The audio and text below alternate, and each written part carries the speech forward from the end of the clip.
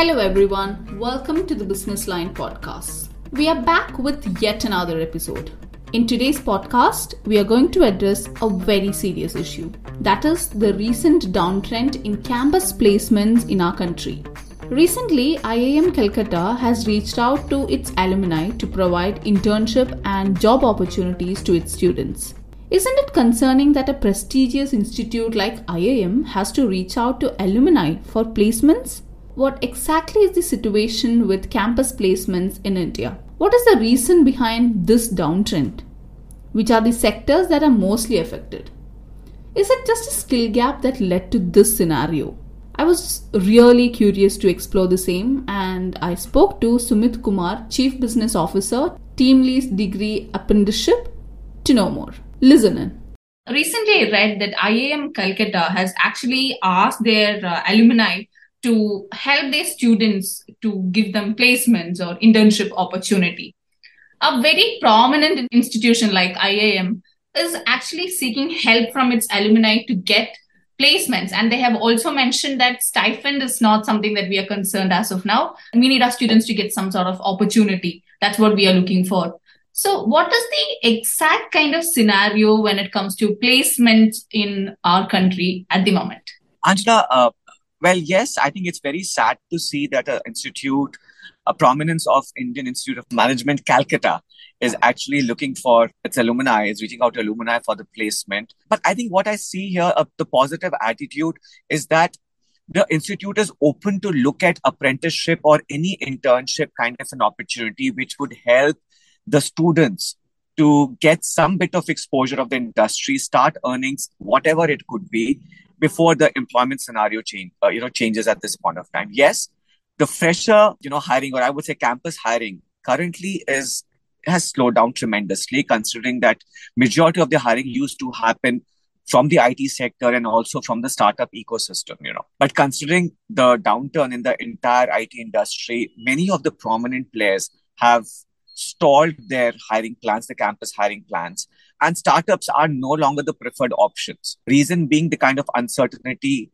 whether at a macro level or even in terms of the stability of the organization, that has always been a concern. But I would still urge, the batches which are passing out to still consider a startup as an opportunity to take up, because the kind of exposure that they could get right at the initial phase of their career would be tremendous. Right? Because they get an overall overview about what is expected, about how to get it done, and and that kind of really help them in their career, in the years to come by. So I think, yes, the situation is grim, specifically if you were to look at in the IT sector. But having said that, if I were to look at, telecom, retail, logistics, healthcare, I think those are sectors which are continue to hire. Even if I were to look at manufacturing.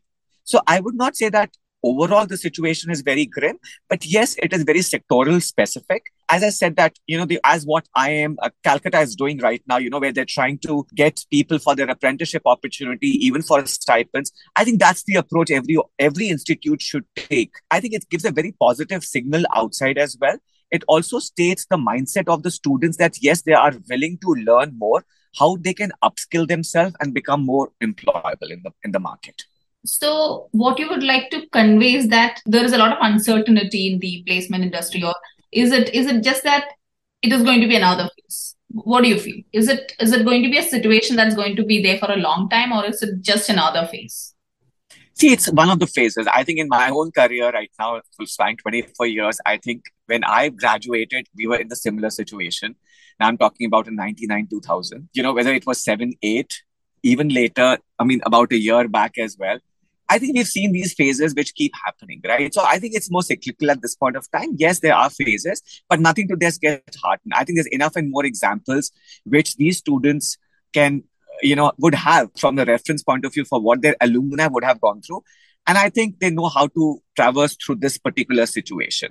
It's not something which is happening for the first time to our country. But the only sad situation is that, yes, it is happening too frequently at a very shorter span, where earlier there would be at least a gap of about, 5-6 years. But I think now we see that happening very, very, very fast. I think that's where the students also need to look at that, how do they future proof their careers? right? And specifically when they're entering into the labor market, is that how do they build certain transversal skills, which in case if which may not be sectoral dependent, but can be applicable to the other sectors as well. Like their skill set could be used for other skills, so that at least their employability factor is there, and that's how they can future proof their careers. What are the specific reasons that led to this downtrend? Like we saw that there was a season of COVID and we are just reviving from that season. But then right now we are getting back on track, but then there is a crisis like this. So what could be the specific reasons behind this kind of a situation?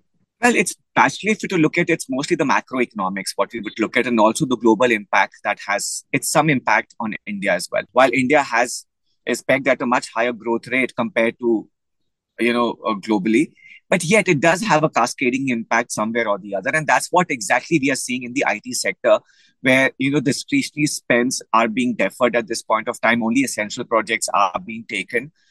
And that's the reason where this whole cautious approach has organizations are taking at this point of time. So I think, yes, it is more of global impact. The IT slowed down. I think that is the primary reason what at this point of time, what we're saying.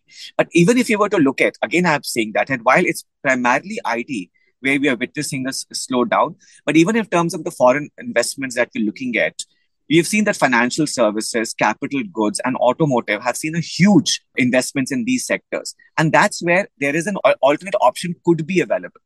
And that's where these students should be open to look at where their skill sets, where their knowledge and their education could be utilized in the sectors where there are campus hirings which are happening. Has this downtrend really affected any particular stream of studies, for example, engineering or humanities for that matter? I think it's primarily to do with engineering. And if I were to more look at it, it's more on the computer sciences as IT specific, right? What we are looking at, because that is where the slowdown has happened. So I think that's one area which has got impacted. I don't think so there's much of impact on the other. As I said, that whether it's telecom, whether it's manufacturing, whether it's retail, whether it's logistics, hirings are happening. There is also an indication that hiring is still happening, right? But even if hiring is still happening in our country, do you think that it is kind of affecting the packages that students are given? Is it affecting the salary scale and all that? And that depends on what kind of a background or what kind of a skill set and what kind of a stream that you're coming from. I was just reading some time back, and also the trend, what I see is that specifically where you're looking at green skills, specifically in the EV sector, or let's say we're talking about ESG, I think in those segments, there is still a premium which the students are bound to get compared to the other sectors, right? So I think it all depends on what kind of a skill sets that you're bringing onto the table. Like there is still a premium that, somebody with what I just mentioned still gets about 20 to 30% over the just a very generic or a low order skill sets. And that's where I would say that the students, when they're opting for the courses, they have to take into view that at least a 5-year view, that what's the kind of demand that industry would have for this kind of skill set. Because, I think 5 years could also be a little longer, considering the way, the skill sets keep evolving and changing. But I think that would be still a fair assessment in between 3 to 5 years. Because once you enter into the labor market, then it's all about how do you keep upgrading yourself, and the whole concept of continuous learning. It is applicable for everybody, whether it's for you and for me as well, right? But I think the most important factor that when you're entering into the labor market, keep that long-term view for the courses that you're opting for. Does this mean that there are certain kind of courses that might give us a long-term career or long-term potential in the market? If there are courses like that, what are your suggestions then? And I would say that what's the definition of long term? As I said, the skill sets keep evolving. Till last year, December, we were talking about metaverse, and then come, March, April, within 4 months, everybody moved to AI, that chat GPT and all that stuff. So, what's the long term thing? It's very difficult. It's very subjective, right? But I think, as I said, focus more on the transversal skills. And that transversal skills largely come in, which are more soft skills in nature, which is more critical thinking, solution mindset. Those are soft skills which we are talking about, even ICT as well. While you may be, strong in the foundational, transversal skills help you to look at multi-sectors. Even, let's say, a situation like this, what we are reeling under, will help you traverse through that particular situation. Yes, technical functional knowledge definitely adds value to it, but at a fresher level, what I think employees largely look for is the aptitude and the right attitude.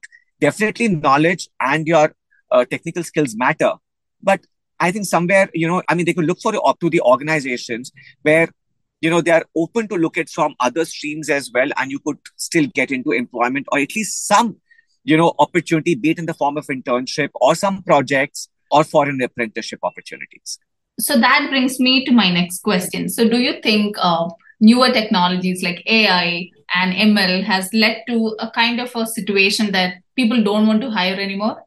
I really don't think so at this point of time that India has a mature AI systems in place or the adoption in place where, it is impacting the jobs in times to come. Yes, it can or it may. But I would say that would again generate new kind of jobs.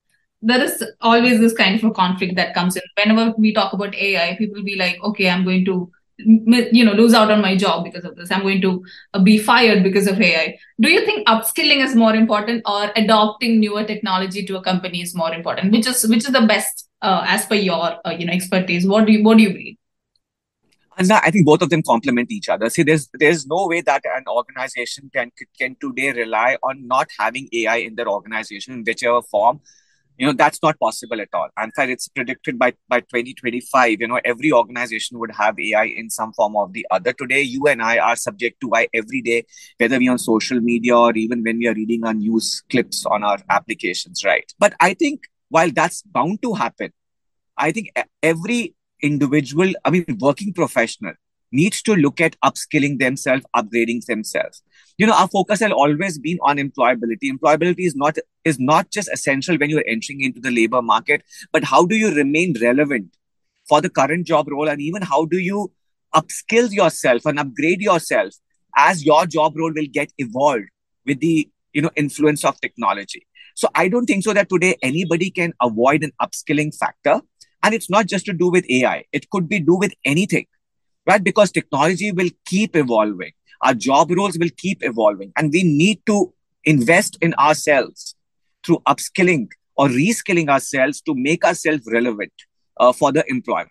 Do you think a lack of teaching or lack of bringing in right skill sets during the time of studies is one of the reasons that companies are not very keen on hiring from institutions anymore? It's a no-brainer. Yes, we have had an unemployability as a challenge and a concern for the country. I think there are enough and more reports which are there in the market which suggest that, the employability rate of our youth.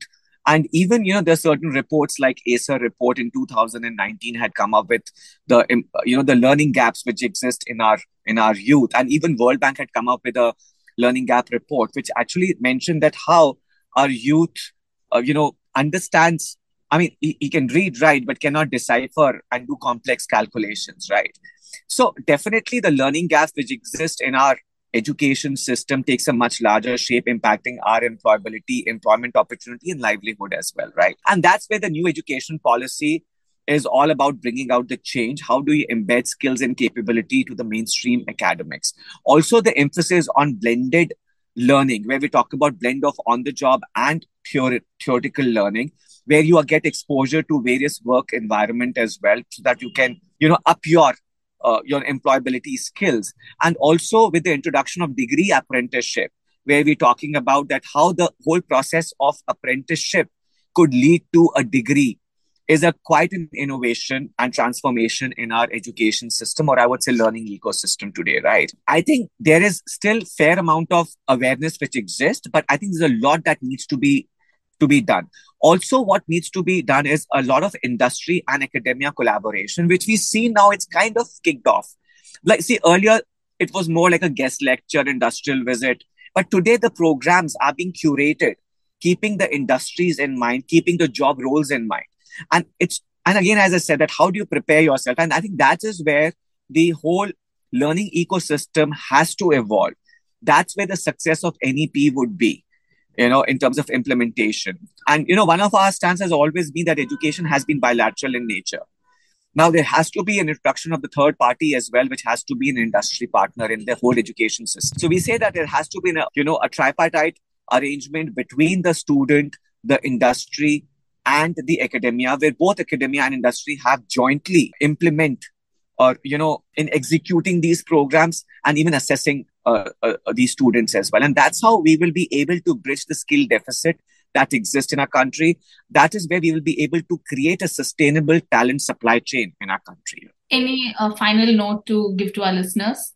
There's a great lesson that we could actually get from IIM Calcutta. While the situation is tough, but how they're changing their attitude, and which is helping them to, pass through this particular phase where the students are even open to look at apprenticeship kind of an opportunity. I don't think so we should view this as a desperation, but I think we should really take it as a positive move, and I think others should kind of replicate as well, that how open you should be to to help you gain more skills and capabilities in these times, rather than straight if you really don't have an employment opportunity. Thank you so much for joining with us today. It was great talking to you. Thank you so much, Anjala.